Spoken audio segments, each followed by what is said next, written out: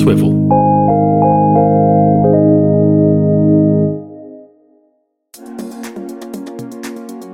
In mid-October 2021, the same scenes were playing out at schools across New South Wales and Victoria. Our youngest and eldest students began returning after many weeks of remote learning in the latest lockdowns triggered by the Delta variant of COVID-19. Across social media accounts from schools and teachers, you could see scenes of celebration as students were welcomed back. School entrances decorated with balloons, teachers and staff in crazy costumes, handmade welcome back signs, care packs, each setting slightly different, but all designed with the goal of making students feel welcome and reassured as they come back to the classroom. Behind the smiles and the balloons, teachers, leaders, and school staff have put in countless hours managing remote learning arrangements and return to school plans dictated by roadmaps with ever-changing destinations. From Swivel Media, I'm Amanda Reedy, and this is Resolve, Stories from a Stop-Start Nation.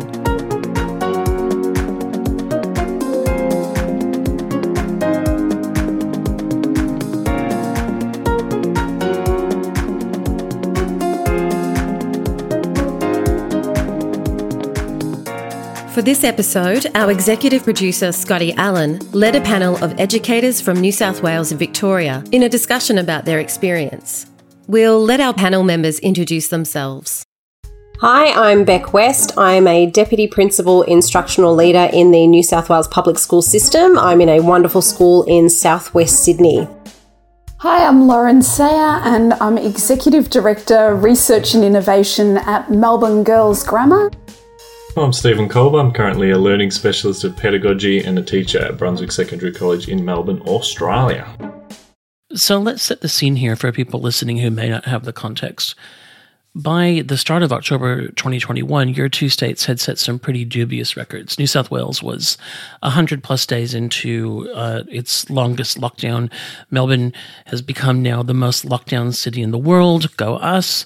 And throughout all of that, schools have been on the end of a yo-yo, being thrown back and forth in and out of remote learning.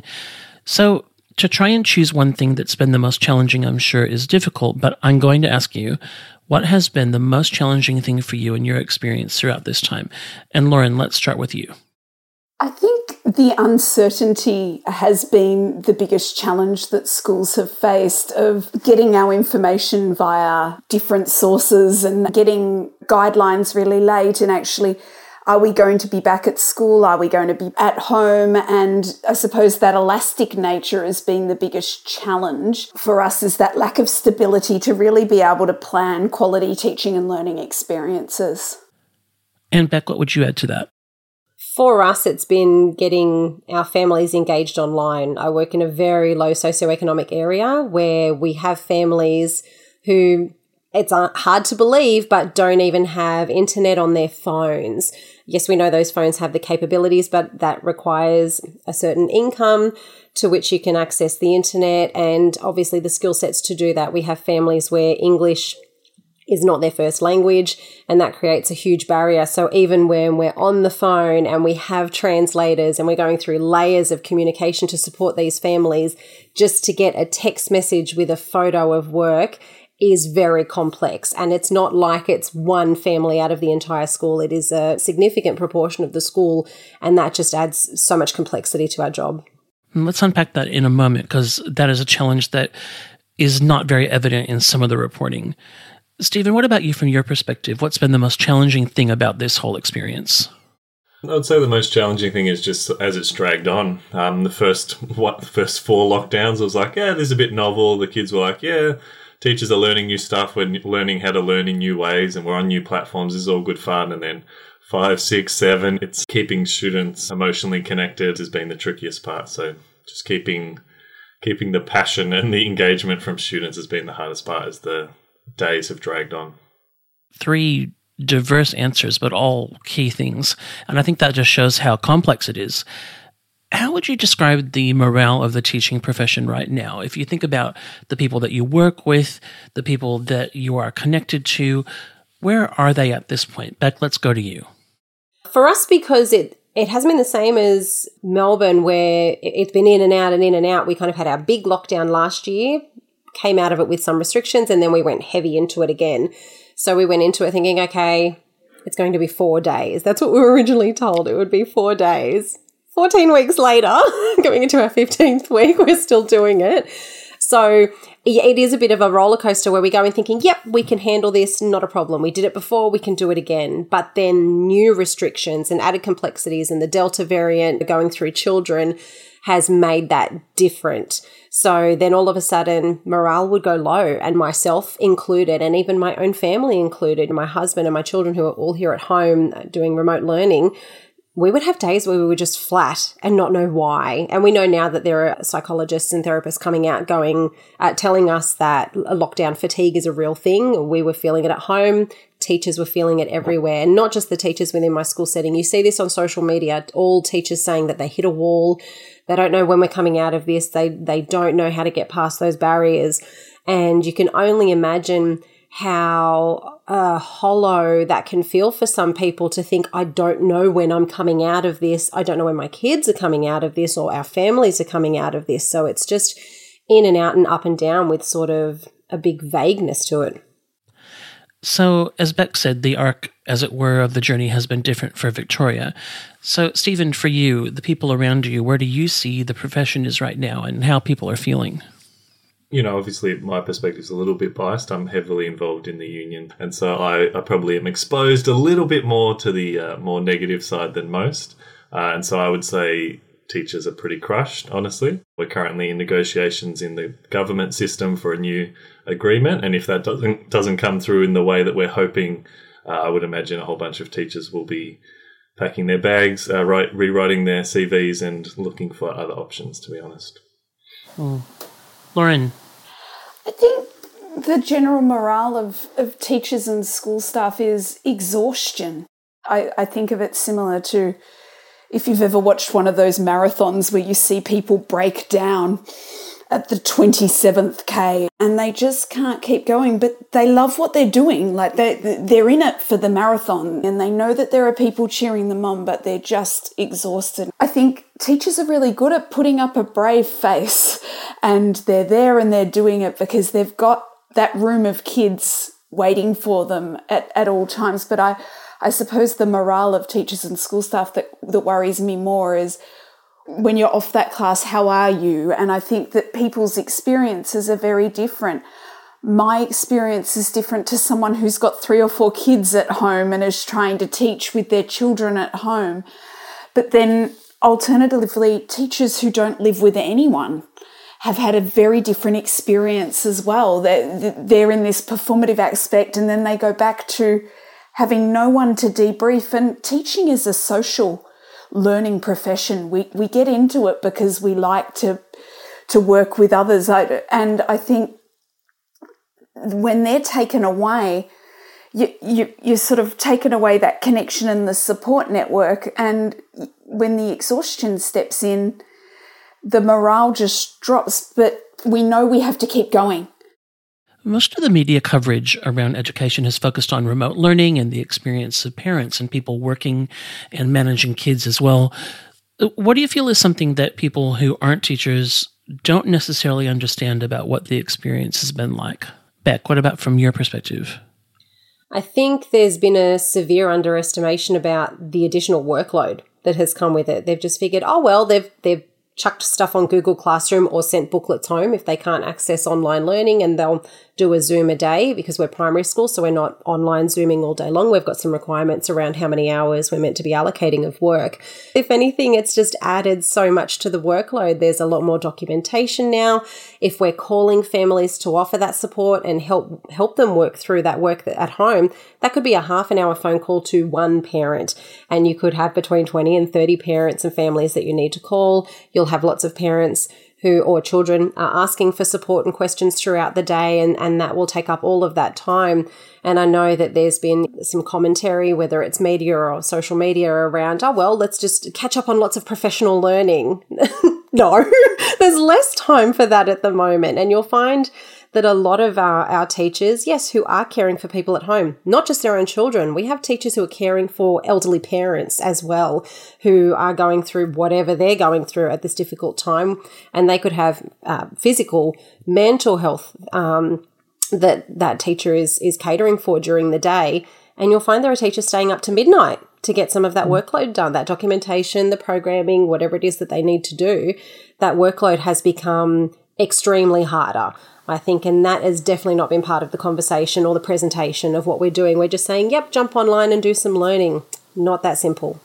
Lauren, what about from your perspective? I work in a different area than both Beck and Stephen. I work at an independent school. Our girls are incredibly well resourced, and I have digital learning coaches that can sit with teachers one-on-one and teach them how to do these things. And I think that has been something that's been wonderful, but it's something that not every school has had. And I think that everyone seems to have this opinion that a school is a school is a school. But, you know, I have daily drop-in sessions for support for my staff, whether that be mental, social well-being or digital, and how to use things. If they want a piece of software, I can organise and facilitate that. If they want me to drop into their class, I have staff that are not teaching that can team teach with them to learn digital skills. And I think the assumption that's been there around workload is that teachers can pick up digital skills very quickly. I've worked in a digital coaching space for a decade of my career, and we're only just starting to do pretty well in my context, and my context is highly privileged.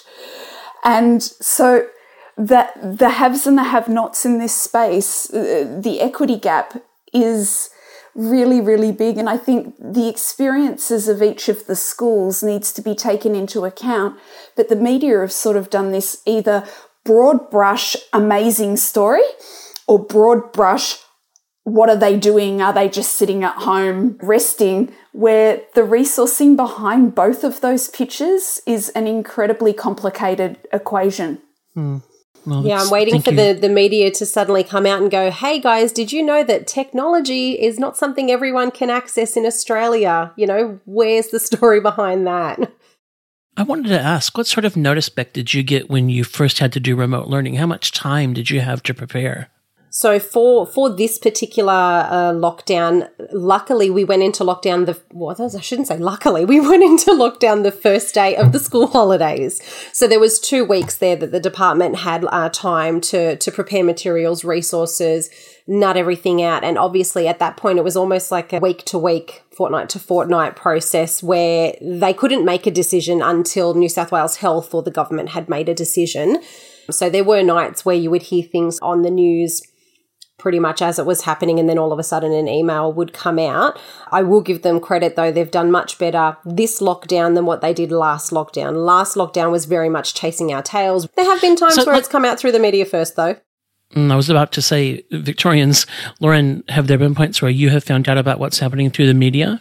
I found every one of the points via the media first before, and a great example is there was the press conference about the roadmap back to school. That was 2 weeks ago. The operations guide for how schools would do that came out as in 2 days ago, 3 days ago. Yeah. So before school started. So the media had all of that time, but and then parents were starting to ask us questions of, oh, I've heard that teachers are mandated to get vaccinated. How are you going to do this? And we're all going, we're waiting for the operations guide to help us with this. And Stephen, what has it been like in the department? Have you had more notice, or have you found out through the media as well? No, same thing. We're all in our little leadership chat, like taking screenshots of, someone said this on Twitter, and, it's a picture that some reporter's taken on their phone with a shadow in the background, and you're like, I think this is what they're going to announce. And then you have to hang around for an hour and a half to hear the announcement at the end of an announcement where a reporter says, oh, what about schools or teachers? And the person at the front goes, oh, yeah, we didn't mention them, but I guess it would be like this. And we're sort of going, okay. Are we packing the bag for school tomorrow? And I mean, I think us teachers, we're very rule-bound, habit-formed people. So to just be tomorrow, here's what's happening is like, you know, I'd rather have my sandwiches cut a week in advance to save time than turn up the night before and play it off the cuff. Do you find, Stephen, that in those press conferences where you're saying, yes, someone might say, hey, what about teachers? Has the conversation actually been about teachers? Because what I've noticed personally in the feedback that I've had from other teachers, so it's not just my mind playing games on me, the conversation seems to be schools, students, families. Very rarely has the word teachers actually been mentioned in this. And I think that's where teachers feel really flat about that conversation. Yes, students are the most important thing. We want to take care of our students, our families, our community. But considering teachers are a vital component of that, I feel like that would have been good to have been part of that conversation. Have you found the same thing in terms of those press releases and what you've seen? Yeah, absolutely. Yeah, we've become skilled at reading between the lines. I mean, you talk to any disability educator, any early childhood educator, they'll say, we never shut. We don't even watch the announcements. We've just gone straight through. No one's even mentioned us. It's always like, well, VCE needs to go back. And all the VCAL teachers are going, well, there are two streams. There's VCE, there's VCAL. You know, there's the trade and there's the academic. VCAL never gets mentioned. It's always someone sort of raising a hand in a staff meeting going, what about VCAL? It's like, oh, I guess they're going back. I don't know. No one's mentioned them. Disability's never been mentioned, etc., etc. Like there's all these sort of fringe cases that aren't even mentioned, let alone teachers themselves. So, yeah. One of the things that I have seen as a former educator and school leader is education already does so much reinvention of the wheel, site by site, because you're confronted with things and you've got to set your own policy. So you don't necessarily have time to look at what other people are doing. And one thing that people probably wouldn't appreciate is just the amount of operational pieces for every site that have had to be worked out every time things change, pickup and drop-off procedures, supervision of students who've remained on site. And remembering as well here, we're talking about teachers. There are a lot of other people that work in schools as well who don't wear the teacher badge, but play really essential roles. So what's been that kind of experience in dealing with managing the staff that are still on site, managing staff remotely and their workloads and challenges throughout this time? I work at a school that has never closed in this period because we've got boarding, and that's been a unique experience because some of our girls haven't seen their families and when they're used to going home, and then there's others who have gone home but now can't necessarily get back because they might be in New South Wales. And I think that the management of a school that never closes has been quite interesting. Our school never closes, so there are always people on site. But I think the other bit that's been really hard is we're being asked to enforce rules that, if I talk about the supervision program, we're only allowed to have authorised workers on site, and there's a list of those. And we've got some parents that say, oh, well, no, but you can just let me bring my child. It doesn't matter about the government guidelines, but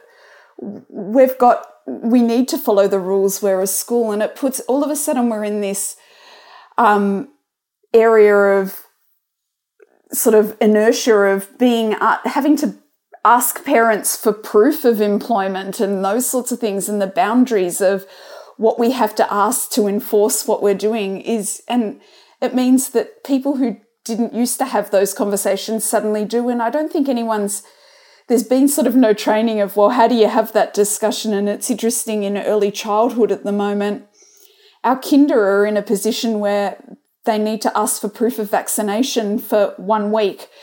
And we've been sitting in leadership going, how do we do that? How do we collect parent vaccination? We're having enough trouble collecting school staff vaccination. And these are sorts of things where you get the government guidelines and you're sort of left with, oh, well. So let's think about the return that is starting to happen. There's a number of challenges that you've already mentioned that schools are going to have to work out how to deal with. And we've seen recently in Victoria the first legal case mounted by a casual teacher and a school groundsman to try and stop or get an injunction against the mandatory vaccination guidelines. Then there's the ventilation issues, the questions around concerns from staff and from parents. How is all of this actually going to work moving forward at your school? I've heard one person say that it should be up to teachers' choice. And even in the forum where that took place, everyone else in the room just said, Yeah, no one's going to agree to that. So from my perspective as a unionist and as a teacher, I can't imagine anyone that I know in my various broad network of teachers that would have an issue with it. It's quite the opposite, in fact. Like I was on the TV saying, hey, maybe teachers should get vaccinated. And now the backflip to say you have to get vaccinated is quite typical, really, of the way sort of things work, where it's like, well, we've been saying this for months. Like we've been out everywhere complaining. Our union's been heavily in support of we need teachers as priority vaccination recipients. And now they're like, but you must if you want to come back to school. And it's like, well, yeah, we would have months ago if you would have let us like we asked. So, We're seeing in other industries record numbers of people leaving jobs, looking for new things. And you're hearing about the Great Resignation in the US, and some say that's going to come to Australia. We're seeing people in other industries demanding a better work-life balance. They don't want to return to the office full-time. Obviously, in education, there are some things inherent to the nature of supervision that mean that there's not that same flexibility. But how do you see the experience that people have had now and how that's going to impact their expectations around their jobs and what teaching is moving forward? Teaching basically is overwhelmingly a feminine profession, a female profession. But as soon as anyone has children, you realize that it's probably one of the least flexible jobs that you can have. So, the bell goes, and if you're not there or you're breastfeeding or doing any other number of things that you could be doing, dropping off kids, picking up kids, doing anything like that, it's completely unsuitable to that. So there were hopes, at least early in the piece for us in Victoria, that it might bring some flexibility to the work that we're doing, because we proved you can deliver a lesson remotely. So maybe that's something that we could look at. You could do a whole range of different things around caring and a whole range of other possibilities. It's not looking like that will be a thing going forward, unless, Lauren's probably got some ideas of how things might work of off-site teachers and international teachers and all those sort of things for us in our system. Beck, what about you? I think when we go back, teachers will easily slip back into their routines, but that's also a disappointment for me. I would love for a lot of these new strategies to be put to practice, and going off last year's lockdown when we just came back and went back to the status quo, all of that great ideas around flipped learning or blended learning, they kind of just fell aside for a lot of teachers. So going back into the classroom, I would really love to see teachers just go, this whole situation was not ideal, but that little thing that we did to the side there could be really effective, and I'd like to keep doing that. And one example is we ran a parent Zoom for our preschool orientation and our kindergarten orientation, because that was the only thing that we could do. We had a high level of engagement on there, and it made us think about our parents and our families with those language barriers, with those personal poor school experiences that don't come on site because of those barriers, came onto a Zoom. Maybe we should be doing that more often in the future and offering both alternatives to allow for all of our parents to join in a safe environment where they can turn their camera off if they want to and still partake in the process and get some learning. Ask a question in the chat if they want to, because that's a safer way for them to do it. They could sit there with Google Translate if they want to, if they're not getting all of that language that's in there.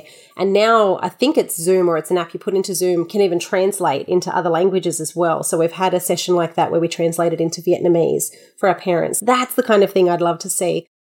So Lauren, as we have discussed, your context is a bit different.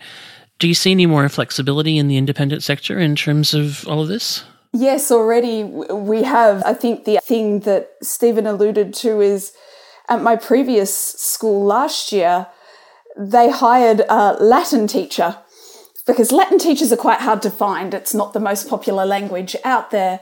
But the Latin teacher that teaches at this school lives in Seattle and teaches large groups of students in Melbourne. And I think what you will see and I've seen it in multi-campus schools, is the advent of a hybrid online face-to-face learning experience for these students, where they can do things, maybe not full-time, but definitely as a subject. I think I'm starting to see those opportunities, but maybe due to resourcing, we're seeing them a little bit faster. But I think they're definitely on the horizon.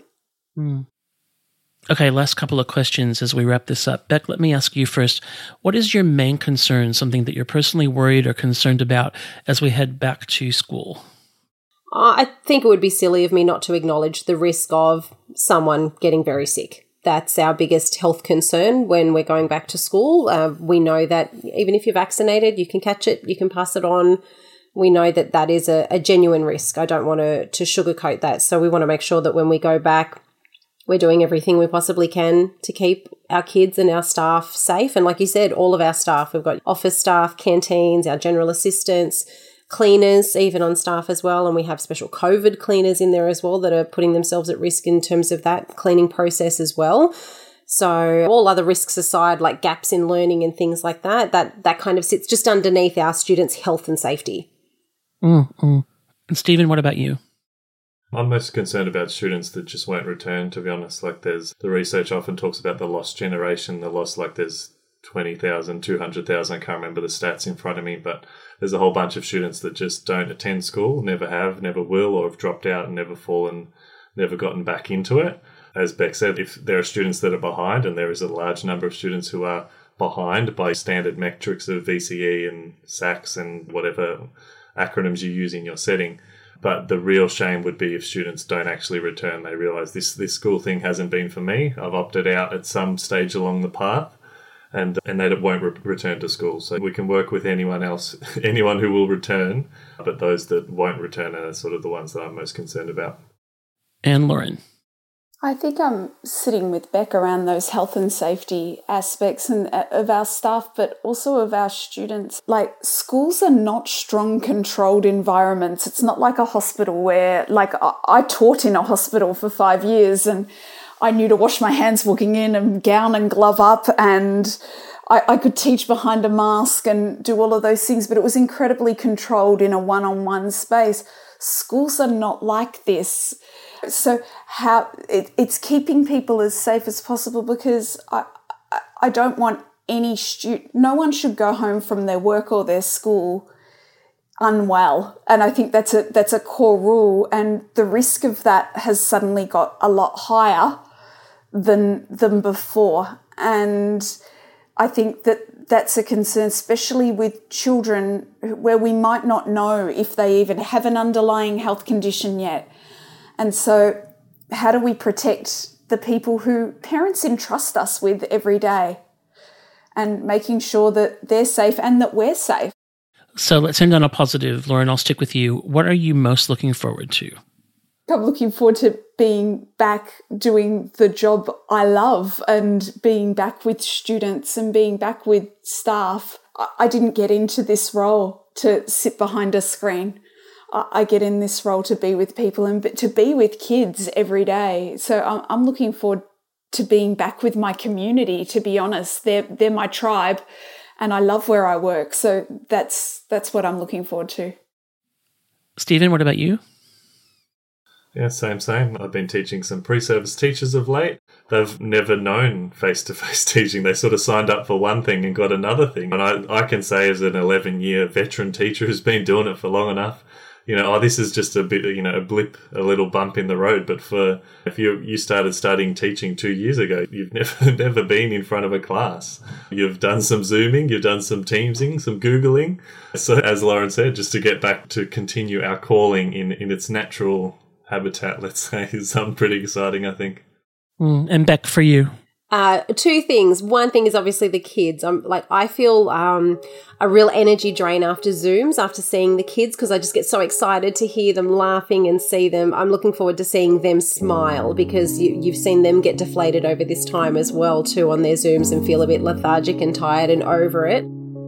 But we have a school farm, and we had a baby alpaca get born from one of our alpacas while we've been in lockdown. The kids haven't seen him in person yet, so I can't wait to see their faces when they see him sprinting around the school. What a fantastic note to end on. Look, Beck, Lauren, Stephen, thank you so much for your time. A hugely valuable conversation. Thank you so much for everything that you are doing. You guys are amazing, and we really appreciate you taking the time to talk to us. Thank you. Since we spoke to our panel, the roadmaps for the staged return of students to school have been redrawn repeatedly in both New South Wales and Victoria. The most abrupt of these changes came when New South Wales Premier Dominic Perrottet announced a scrapping of the staged return altogether, in favour of all students returning in quick succession, forcing school leaders and teachers to once again rethink their planning. We spoke with Amber Flom, the Senior Vice President of the New South Wales Teachers Federation, about the impact of this and other changes on the teaching profession. Federation's position has always been that our members should follow the health advice.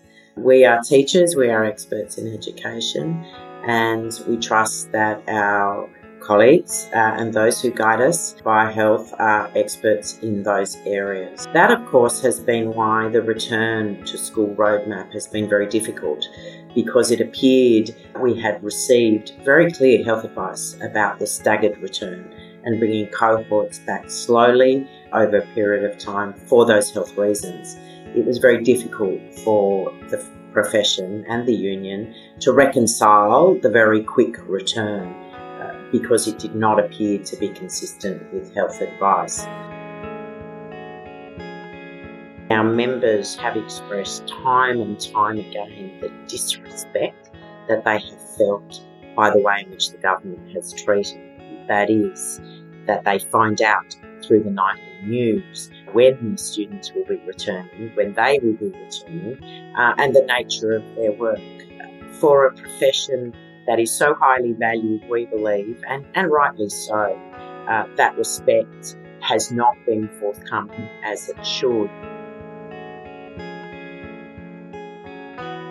What's been lost, of course, is that teachers are also members of the community, and so the very anxiety, concern for their own family, of course 70% female profession, their own children, that's been lost, as though schools are just places where children go. And of course they are, but they're also places where teachers and principals work. They also have juggled with extraordinary difficulty, like all parents, working from home, teaching their students, but also supervising the remote learning of their own children. So I think for teachers, it's been a very, very difficult time. Along with nurses, retail workers and other frontline staff, teachers have been referred to as heroes during the pandemic.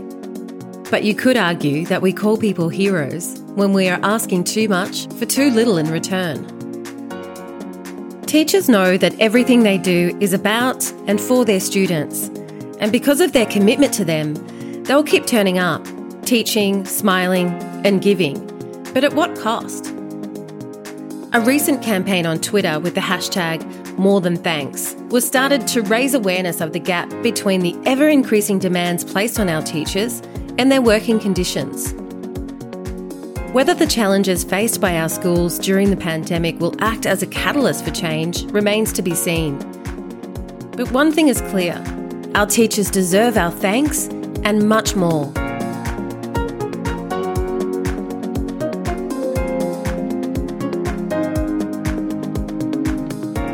Resolve is a production of Swivel Media. It's produced by me, Amanda Reedy, Phoebe Sikowski-Wallace, and our executive producer, Scotty Allen. Research and fact-checking is by Lauren Fitzgerald. Original music and sound design is by Ash Deneve, and our show artwork is by Mark Osmendi. If you've enjoyed this episode, please take a moment to subscribe in your podcast app of choice and leave a positive rating and review to help others find our show. Visit swivelmedia.com, that's swivel with an O, for details on all of our shows, and find us on social media for updates and new releases.